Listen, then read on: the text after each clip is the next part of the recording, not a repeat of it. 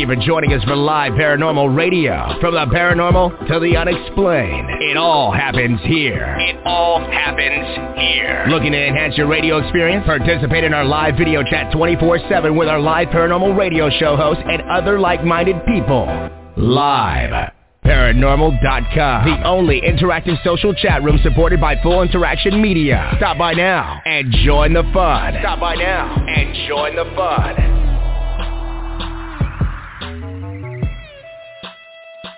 It's Haunted Playground on the Live Paranormal Radio Network and iHeartRadio.com.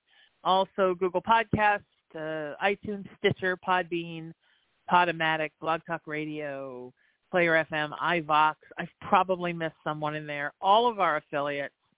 It's great to be here with you. I'm your host, Sheena Metal. I'm a psychic medium. I'm an interfaith minister. I'm a 28-year talk radio host in Los Angeles and beyond. I'm a creative and performing artist, and I come to you live from my home in Southern California every weekday, 3 o'clock Pacific time. This show is about everything that lives beyond the barriers of the earthbound plane. So whether you want to know, is there a God? Is there life after death? Have I astral projected? Or is there a Loch Ness Monster in my above-ground swimming pool? It all belongs here on Haunted Playground. And every week on the show, I gather folks that I believe to be the brightest and loveliest and most beautiful minds and hearts and souls in the paranormal and the spiritual communities. And we talk about, everything that goes bump in the night. So I'm glad you're joining us. We're at HauntedPlayground.com.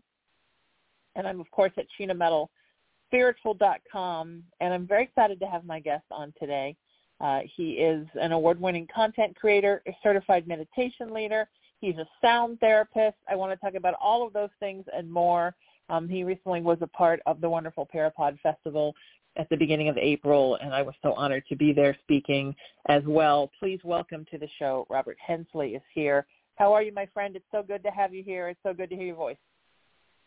Hi, Sheena. It's so nice to be here. Thrilled to have you here. So tell me, since this is Haunted Playground, and since you are also in the paranormal community, but you're also an artist, right, which is very common. Many of us, I think, in the spiritual world and the paranormal world are also in the artistic world because it's all the same channel. How did the spiritual and paranormal enter your life? When did that sort of get onto your radar? Very early on. My father was a very superstitious man. His mother before him was even more superstitious. Our house was filled with ghost stories and stories of witches and unexplained events. So very early on. But was it filled with ghosts or just the stories? No, just the stories.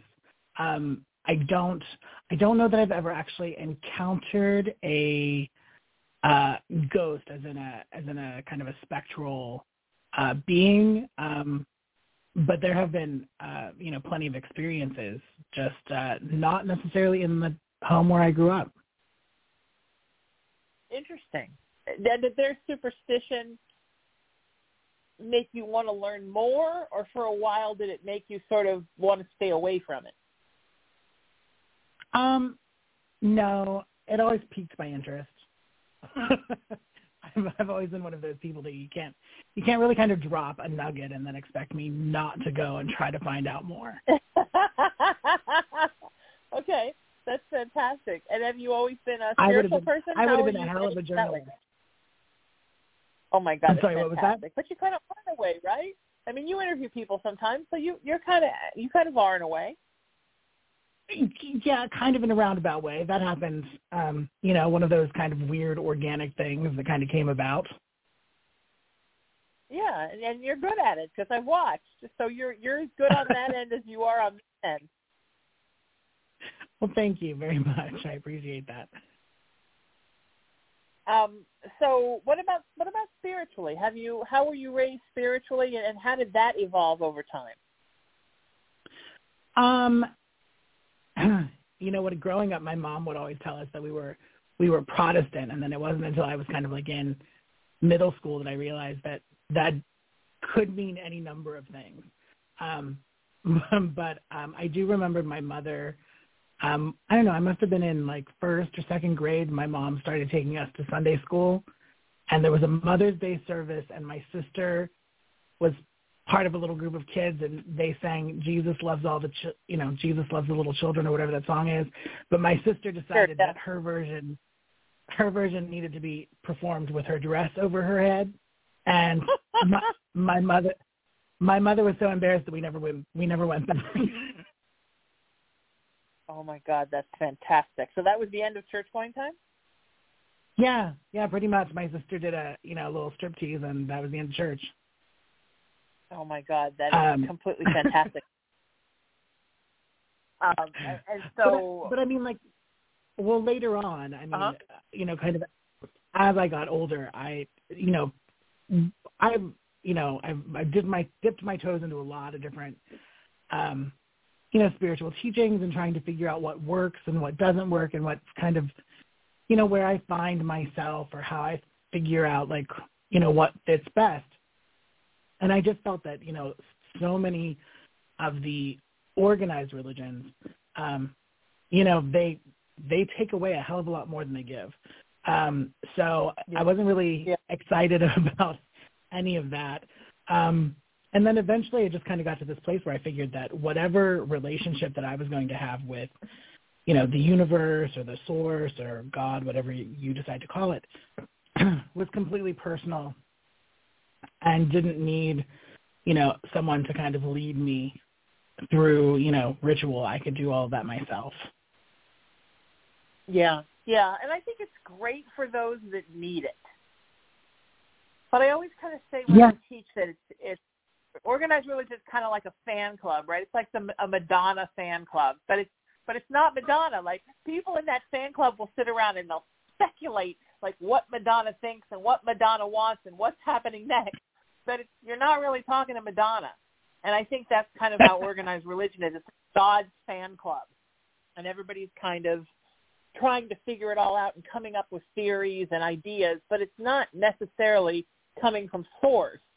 It's just a bunch of people talking about it. And if that's what you need, if that's what you want, then that's fantastic. And I think we also have to think about the fact that churches are businesses, right? Telling somebody, don't become a Methodist because Lutherans are best is kind of like a commercial where they show you why the Big Mac is better than the Whopper. You know what I mean? Because you want the business. You want the people to buy your Whopper. So it's interesting. And I think it's so great if it's what you need, but I don't think people should be forced into it if it's not for them. Yeah, I mean, for me, I just, if it's something that you need, but for me, it's the equivalent of a book club, and I read enough other stuff that I don't need to attend your book club. Exactly, it's a book club. Sure, yeah, we're just a fan of club for a book. It's the exact same thing. It's a bunch of fans sitting around talking about what to do, and I think that's so great. Except don't then try to tell other people everything you're doing is wrong, because you don't know. And I think that's messed up so many people. I mean, the root of so many things.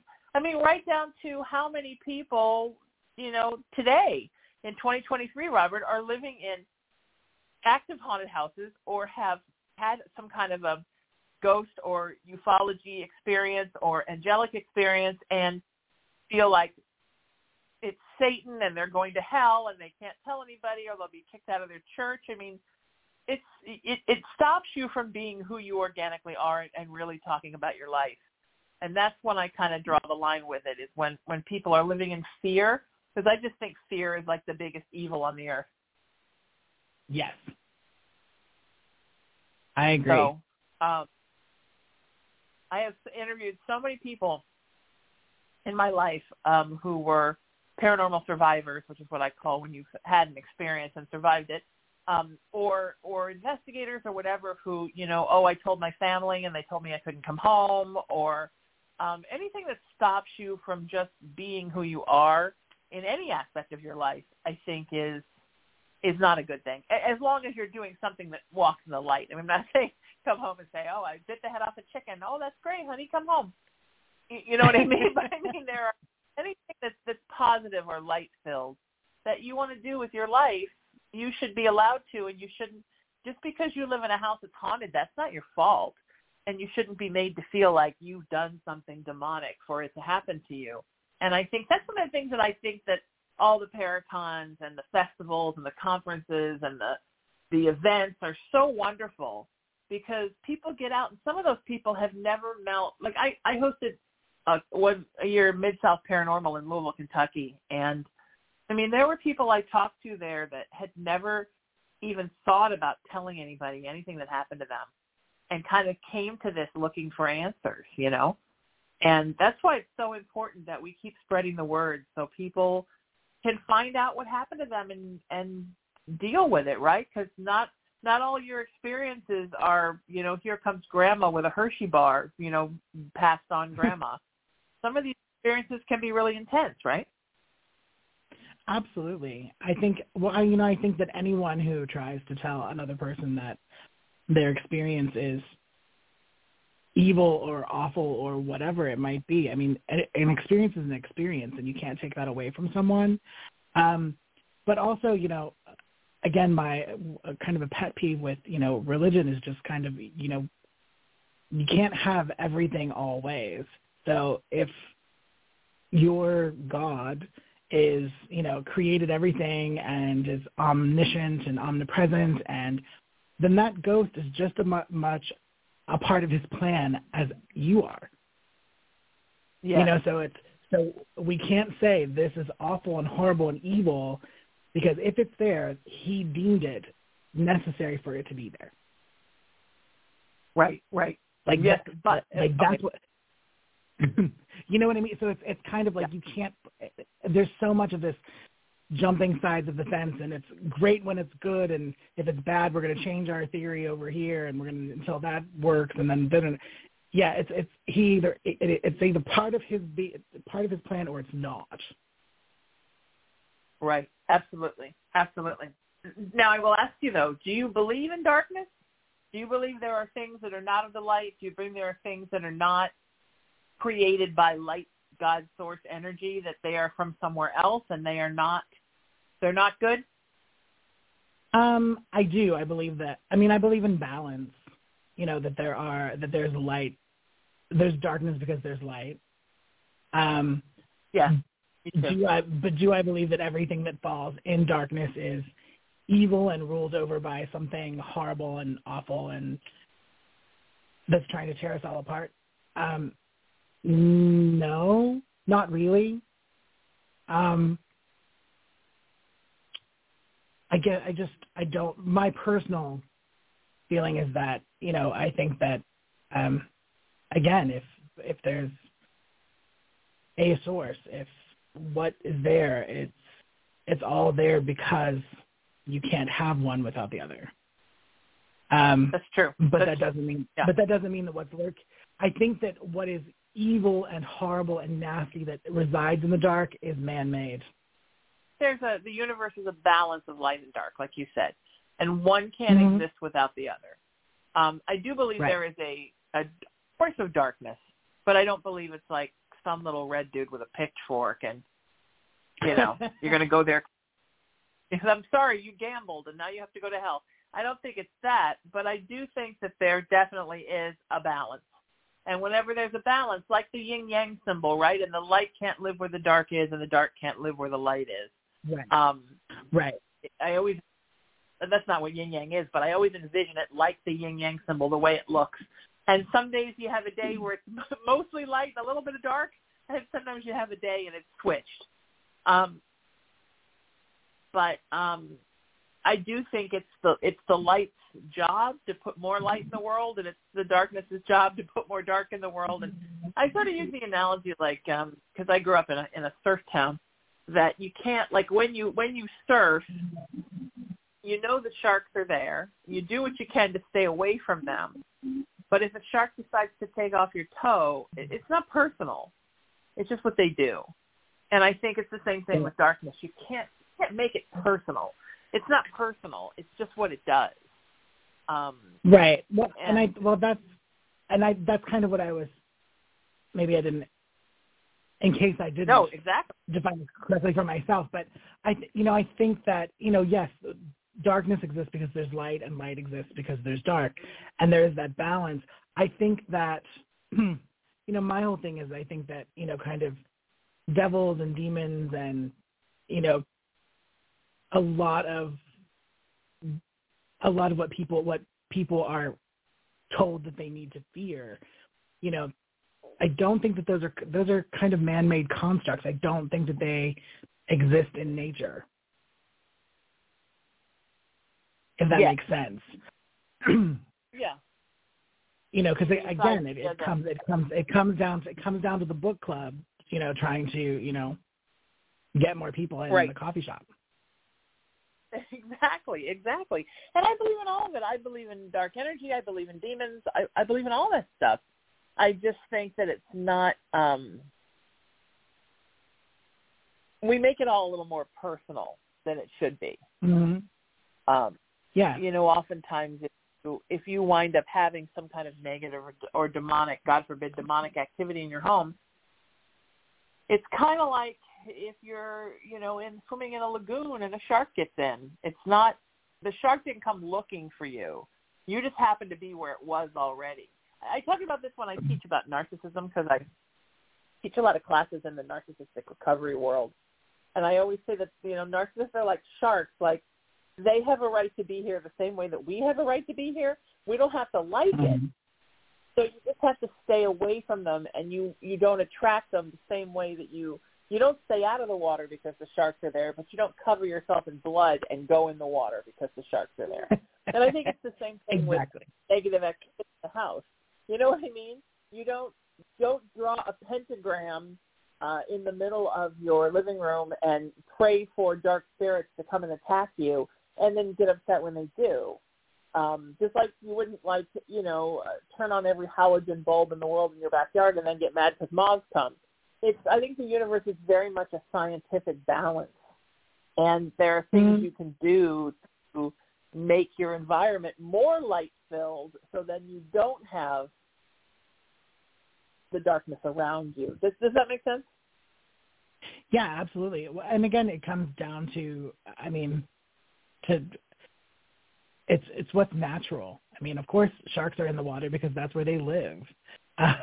Right. It's not that you. Right. It's not that you. Not that you wanted the sharks to be there, but you're stepping into their natural world. And so, if you are stepping into a place of darkness willingly, or in doing anything to invite that in and not try to curb it, then naturally darkness is going to beget more darkness unless we take a natural step to keep the darkness at bay. Right. And I think that whether you're talking about external darkness or darkness within you, the way to get rid of it is raise your light. Raise it up. Raise your light. It's like that Martin Luther King, right? About more hate doesn't fix hate. Only love can fix hate. And I think it's the same way with light and dark.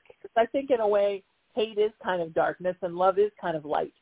So it sort of works the same way. You don't go after it by running around your house screaming, "I'm going to kill you, you dark spirit." You just, put on some happy music in a Disney movie and laugh and dance and become a place that's so light-filled that darkness doesn't want to live there.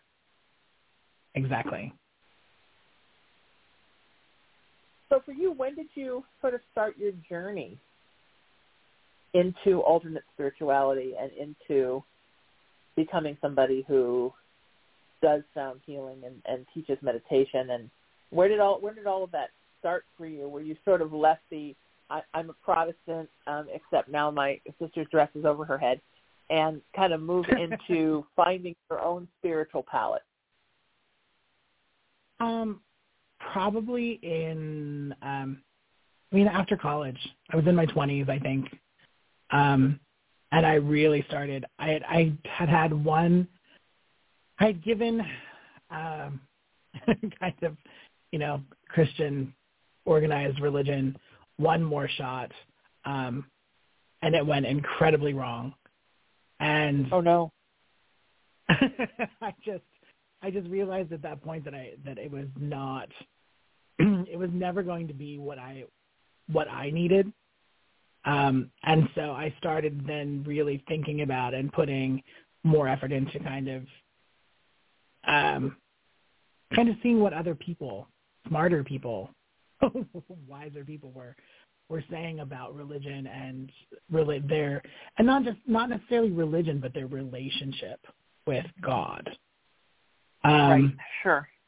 And that to me is when I realized that there were other kind of organizations of faith that were not necessarily linked to the Christian church, that there were people who, believed in the science of mind, that there were people who, believed in, kind of ancient forms of mysticism, and that really at the heart of all of it was really that, these people were practicing something that was very personal and that didn't require, leaving your house and going to another building and tithing and, paying for, the preacher to drive around in a Rolls Royce. And so that for me is when it kind of started, when I started realizing that relationship could be defined any way that I felt comfortable, and that, that like any relationship that I would get out of it, what I put into it. And that's really kind of been my philosophy for a long time. I mean, I think that the one true thing that is kind of upheld in most religions is that, kind of the golden rule, don't be a dickhead and people won't be a dickhead to you. And that seems to answer a lot of questions in a lot of situations. So just this idea of being comfortable with that relationship for myself was what I practiced for a long time. And then I've been, kicking around being an artist for feels like a billion years. But I recently I injured my hand, and I wasn't able to work in the art form in which I've, made a living for so long. And I felt myself kind of slipping away into a place that I wasn't comfortable with and that I didn't want to be, and that I didn't want to be angry or bitter or feel that vulnerable just because this one thing had changed. And so I turned a little more towards meditation and thought I needed to put into practice and pull myself up by my bootstraps and find a way of kind of elevating and lifting myself into the light and finding a way to stay there. And so I started taking some classes and found great teachers and mentors and felt really comfortable in this place. And, one thing leads, like I said, you can't give me a nugget and not expect me not to go look for more information. Right. And so I heard about elemental meditation and had taken a small class about, and then it just kind of snowballed. And the next thing I knew, I was, taking my certification exam to be an elemental meditation leader. And then that led to sound therapy. And yeah, so it just kind of all organically kind of flowed together, this journey. Yeah. What is that? Why don't you explain for my listeners exactly what you mean when you say elemental meditation? Elemental meditation is meditation that focuses on honoring our connection to the natural world. So during the meditation, we would, and it can be done in a number of ways, but you would, during the course of your meditation, you would honor your connection to earth, air, fire, water, which is, focusing on your breathing, your emotional stability, your vitality, your energy levels, and really kind of your groundedness. And it's just a way of really finding or having something to focus on so that you're not I don't know, for me, mindfulness meditation is always a little difficult for me because I could focus on all kinds of things to be mindful about, and sometimes it would end up veering off and being completely mindless. But I found that elemental meditation, because I knew that there was more of a ritual aspect, because you were working your way through the elements and honoring this connection to the natural world. It felt right. It felt more succinct to me. It was easier to focus. It was easier to feel that elevation kind of happening in the moment. It also took away a lot of the kind of the esoteric quality of, how do I fit in? Where do I fit in? How does this work? I was suddenly focusing on something that allowed me to really feel the connection between myself and every other thing on the planet and in the universe. Yeah. Yeah, that's beautiful. That's beautiful. And did that lead you into, from meditation, Robert, did that lead you into wanting to explore more elemental spirituality or elemental witchcraft? I mean, all those different things, right? That Wicca, have you ever studied that? All of that? It did. I actually, I took several classes in Celtic shamanism, and spirit animal guidance, and those things really kind of drew my attention. I haven't explored Wicca, although I am very I'm intrigued by there's a book that came out recently called The Witch's Apothecary by Lorian Anderson. Sure. And she has created this, beautiful volume of, it's like hundreds. It feels like hundreds of recipes for, she refers to them as potions, but they're essential oils and their bath salts and their room sprays and their incense. But they all have, but she's found this great way of presenting how these ingredients connect with the seasons of the year on the witch's wheel, or the wheel of the year. And it's a beautiful book, and that has gotten me thinking more about, this idea of foraging and finding these, ingredients and realizing that, again, that connection with the natural world could be something that is, more beneficial than, running out and trying to find something in, at CVS. So it definitely, it definitely has opened my eyes to the possibilities of other forms of, earth magic, other elemental studies. Go down the rabbit hole, right? It's once you get in there, then you're like, oh my God, there's so much I didn't know about every rabbit hole. I can't stay. I can't stay out of them. Well, because part of what I do for God, I'm trying to think of how to tie it. So, because I host a short form paranormal news thing for Truth Be Told, and we. So Tony created this kind of paranormal podcast, this brand, and he was looking, about a year ago, he was looking for someone to kind of help add content to the channel and kind of diversify things a little bit.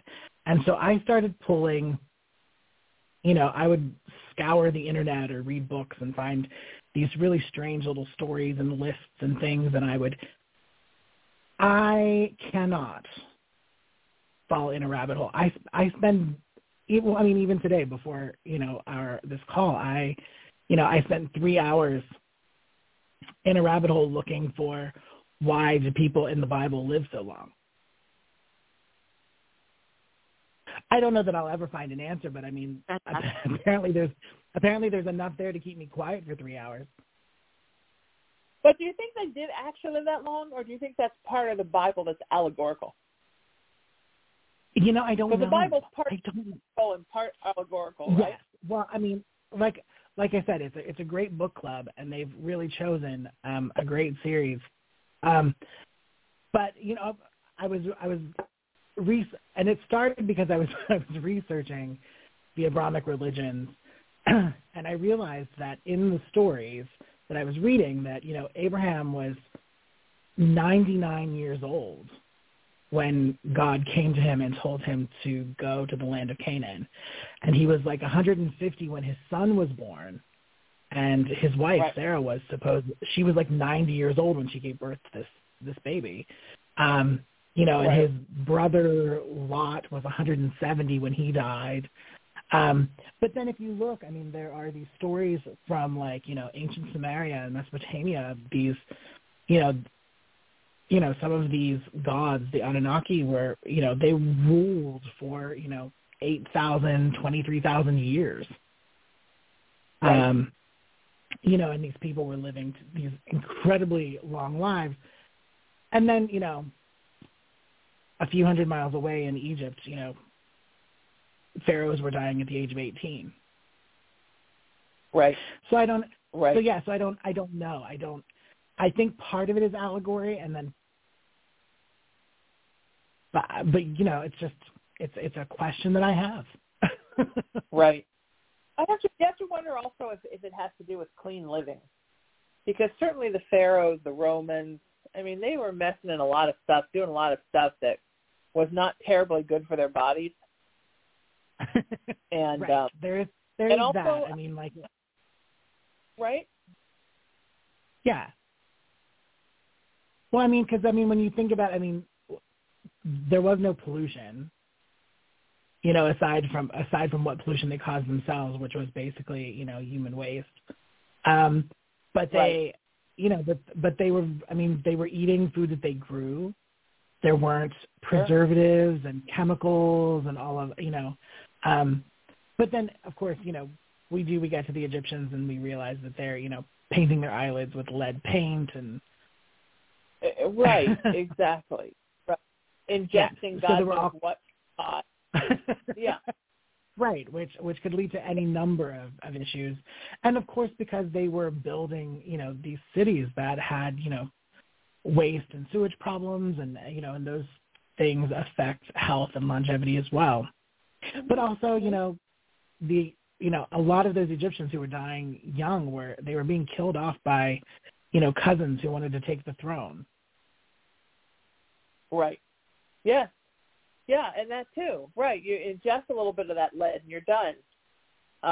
It's that's a thing to be said. I don't think in all my years of radio, I don't think anybody's ever told me they were studying why people live so long. I've never thought about that before. I guess I just assumed it was allegorical. Well, Sheena, like I said, I live in rabbit holes. I can't not go down one. Right. I just every day I'm trying to find something about something. The Bible, I guess I'm always trying to find the code in the story. Like what is that code for? Like Ezekiel's wheels, right? It's clearly a spaceship. It's all these different things. I think, that's that, and that's that. I guess I'm always trying to unlock the puzzle of what it really means. I think sometimes the Bible's a little bit like listening to Yoda talk, right? You have to kind of move the words around and figure out what it means. Well, for me, and and I'm a bit cynical sometimes to begin with, but I just kind of feel like there really isn't at this point in time, a reason to try to read the Bible and interpret it as anything more than, a second-rate translation of something that may have been really great and true.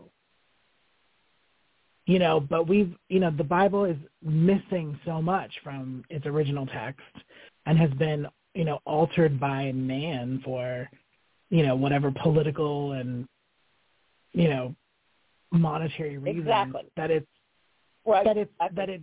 That we don't know that the tome that is in front of us is real anymore. It's not. It's become something else. Yeah.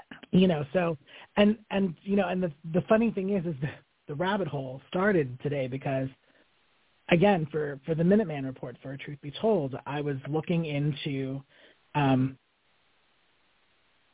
the relationship between the Judaic, Christian, and Muslim words for God. And I was reading this paper by a linguist who was explaining that, the word in the Hebrew Bible and in the Christian Bible, God is sometimes referred to as Elohim, which is is directly related to the word Allah, and that when we break them down etymologically, that it stands for the God. That's not God's name. Right.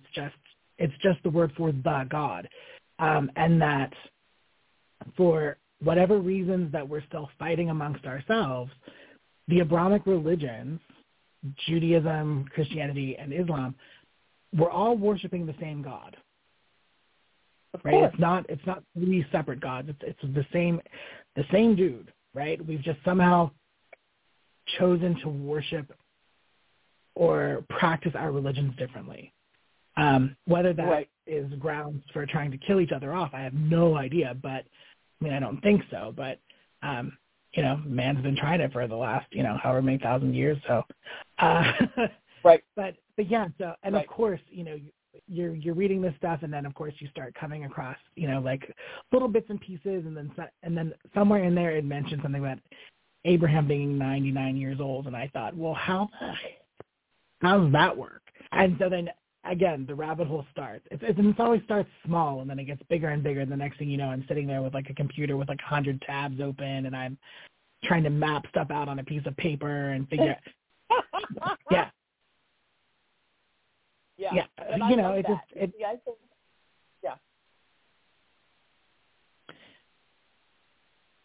But that's just what I do. Yeah. I think that's one of the best things about our community is that, it keeps you out of trouble, right? It's constant hours of just calculating, figuring out. It uses your brain. It uses your soul. It uses your emotions. It's, you're not hurting anybody. You're not doing anything bad to yourself. It's, for the most part, a very good rabbit hole to be down, to try to figure out and unlock some of the mysteries of it all without with rationalizing within yourself, right, Robert, that you're never going to unlock all of it. Because that's when the people really get in the foil hat rabbit hole, when they believe that they're actually going to figure it all out in this lifetime themselves. Because we're never, just when you figure out one mystery, 10 more mysteries pop up in your face. Right. Well, and for me, I wouldn't want to understand all of it. It's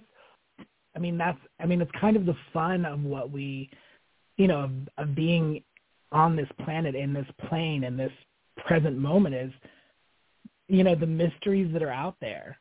Like, even if you, find the answer to just, to one question, it's great, but it's, I want that there is something always to learn. Yes. I think isn't it Jack Nicholson who said that if you aren't learning, you're dead? It's true. Well, I think that's definitely true about everything, about learning about earthbound stuff and outside of the confines of Earth stuff. You have to continue to keep learning.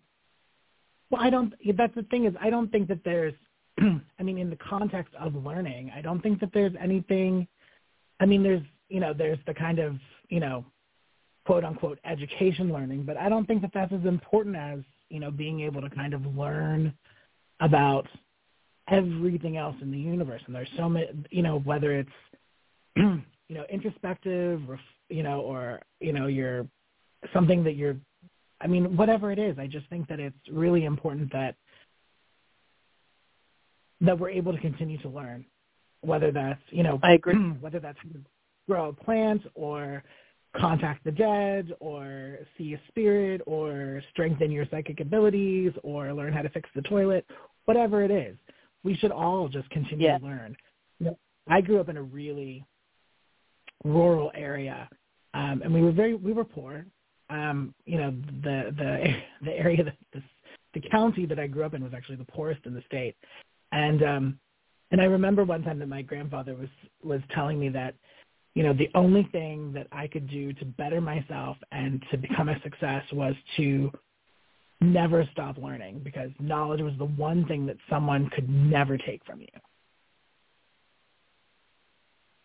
Yes. Like the bank could come and take your car, they could come and take your house, they could take the, but if you had knowledge, if you learned things, you would be able to continue and find a way through all of that. Yeah. Yeah, that's beautiful. Yeah, and that's just something that, has kind of stuck with me. I love learning. I love it so much.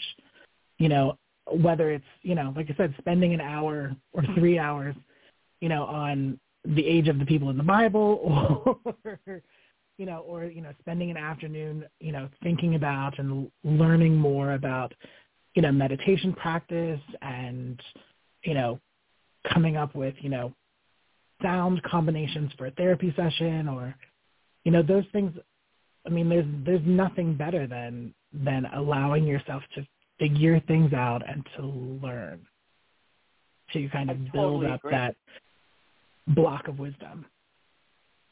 Absolutely. How did sound healing come about for you, and when did you start taking an interest in that? It was during the same time as the meditation stuff was happening. I kind of put myself through I don't know, 3 or 4 months. It was just kind of an intensive period. Like I just started signing up for classes, and like I would take like one class in the morning, and then have like the first part of my afternoon free, and then I would take another class in the afternoon, and then I would then go to dinner, and then I would come back and do an evening class. And sometimes it was meditation, sometimes it was a spirit animal class, it was a shamanism class, it was a sound therapy class. But I realized when I was really getting into elemental meditation, and I was so drawn to this idea of the connectedness of the universe. And then we were talking about talking about energy waves and how every action kind of sends a ripple into the universe, and that ripple comes back. Like there's the cause and the effect, the action and the reaction, and and for some reason in my head it just kind of struck, and I was like, oh, sound therapy, like that's all about wavelengths and sending ripples into an energy, into a space and into a person. And so I took like the first class, and I really loved it. And then, I bought a couple of drums and some flutes, and Sheena, I own so many flutes. And oh, I love it. I don't know why I bought so many flutes, but I have flutes. I can't play any of them. As much as I wanted to play them, because I had injured my hand, I can't do the fingering of the flute, right? So anyway, but okay. I have them, and at some point I will figure out how to, even if I have to play one-handed. To go back and play them? Okay. No, so there will be I'm actually, but my hand is healing very nicely, thank you, and so I'm hoping to be able to play the flute. And then I got invited to take a master class, and really kind of dug into that, and really kind of loved it. It was great. I mean, everything from the meditation and becoming certified as a meditation leader, sound therapy, and it was just, I don't know, for me it was another way of kind of servicing or being able to help people. Which is, that's kind of my bag. I'm, like I said, I've spent a million years in the entertainment industry behind the camera, working with actors and always being in the crew. I love helping and collaborating and being a part of seeing something come together. Sure. And it was the same feeling, right? You're talking with people and guiding them and leading them, and you see this transformation that happens, and there's nothing really quite like that moment when everybody opens their eyes and you see that shift. It's beautiful and incredible, and yeah, that's awesome. That's awesome. And do you work with bowls? I'm sorry, what was that? Sound bowls? Oh, bowls. I do, but bowls? I wasn't sure what the word was, and I was kind of like, wait a minute. That and all kinds of possibilities there. There's someone standing on the floor above me who is like, I don't know what they're stomping on, but they were stomping while you were speaking, and I couldn't hear. Anyway, yes, bowls. I was a late adopter of the bowls. I tried my damnedest to figure out a way to get around using bowls. And not for any other reason than just everyone and their mother has a set of bowls. Yeah. And yes. but then it was just kind of like it was starting to get requested all the time. Like, can you bring bowls? Yeah. Do you have bowls? We need bowls. So I finally popped up and bought the bowls, and so yes, I do work with bowls. And and now that I have them, I love them. I was just for some reason I was so against them to start with. Do you know what? I was resistant to bowls too, and this year, now I have 4, but they're pretty much all from this year. And one was gifted to me, one was a birthday present, one I bought. 2 I bought. One's little. I had one for longer, but it's real little. It doesn't have a lot of sound. It's like one of those you got like off of Amazon just to see. But now I have 3 beautiful ones. Now, do you like brass, copper, crystal? What's your jam? I have a couple of small brass bowls, like the Tibetan bowls, which I adore. I love them so much. And then I have a set of crystal orchestra bowls. So they're like the ginormous, like I could stick my head in them. But yeah, I'm like I said, they're great. They're beautiful. I love them now. I just, for some reason, I was so against doing anything with bowls for so long. But yeah, the crystal, it's so clear and the tone is so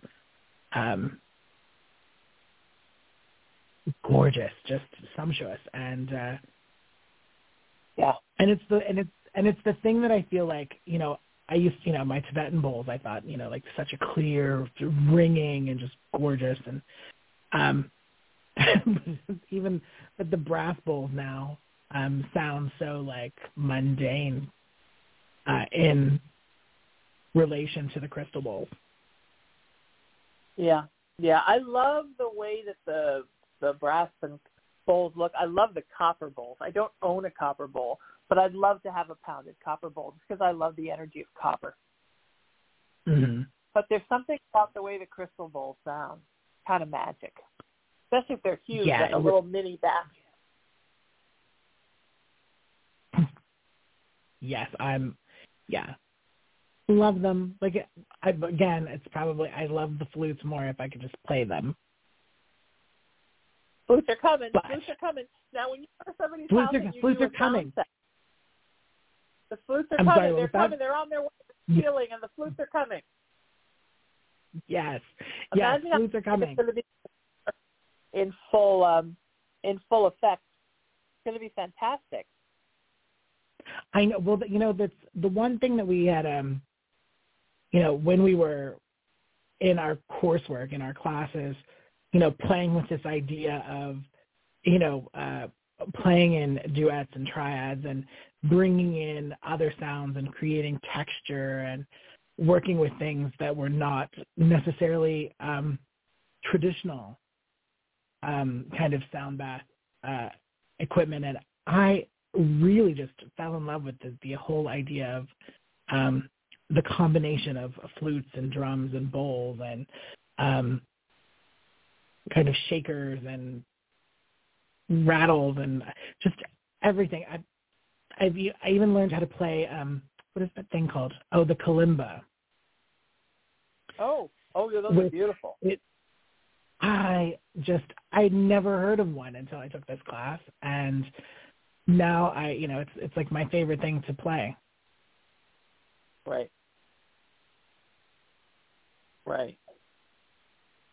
Yeah, that's awesome. That's awesome. That's so awesome.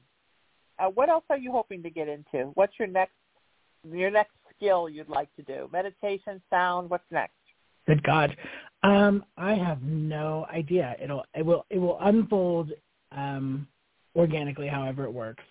I did take some of the time after classes to fall into a rabbit hole, and I designed a set of meditation cards.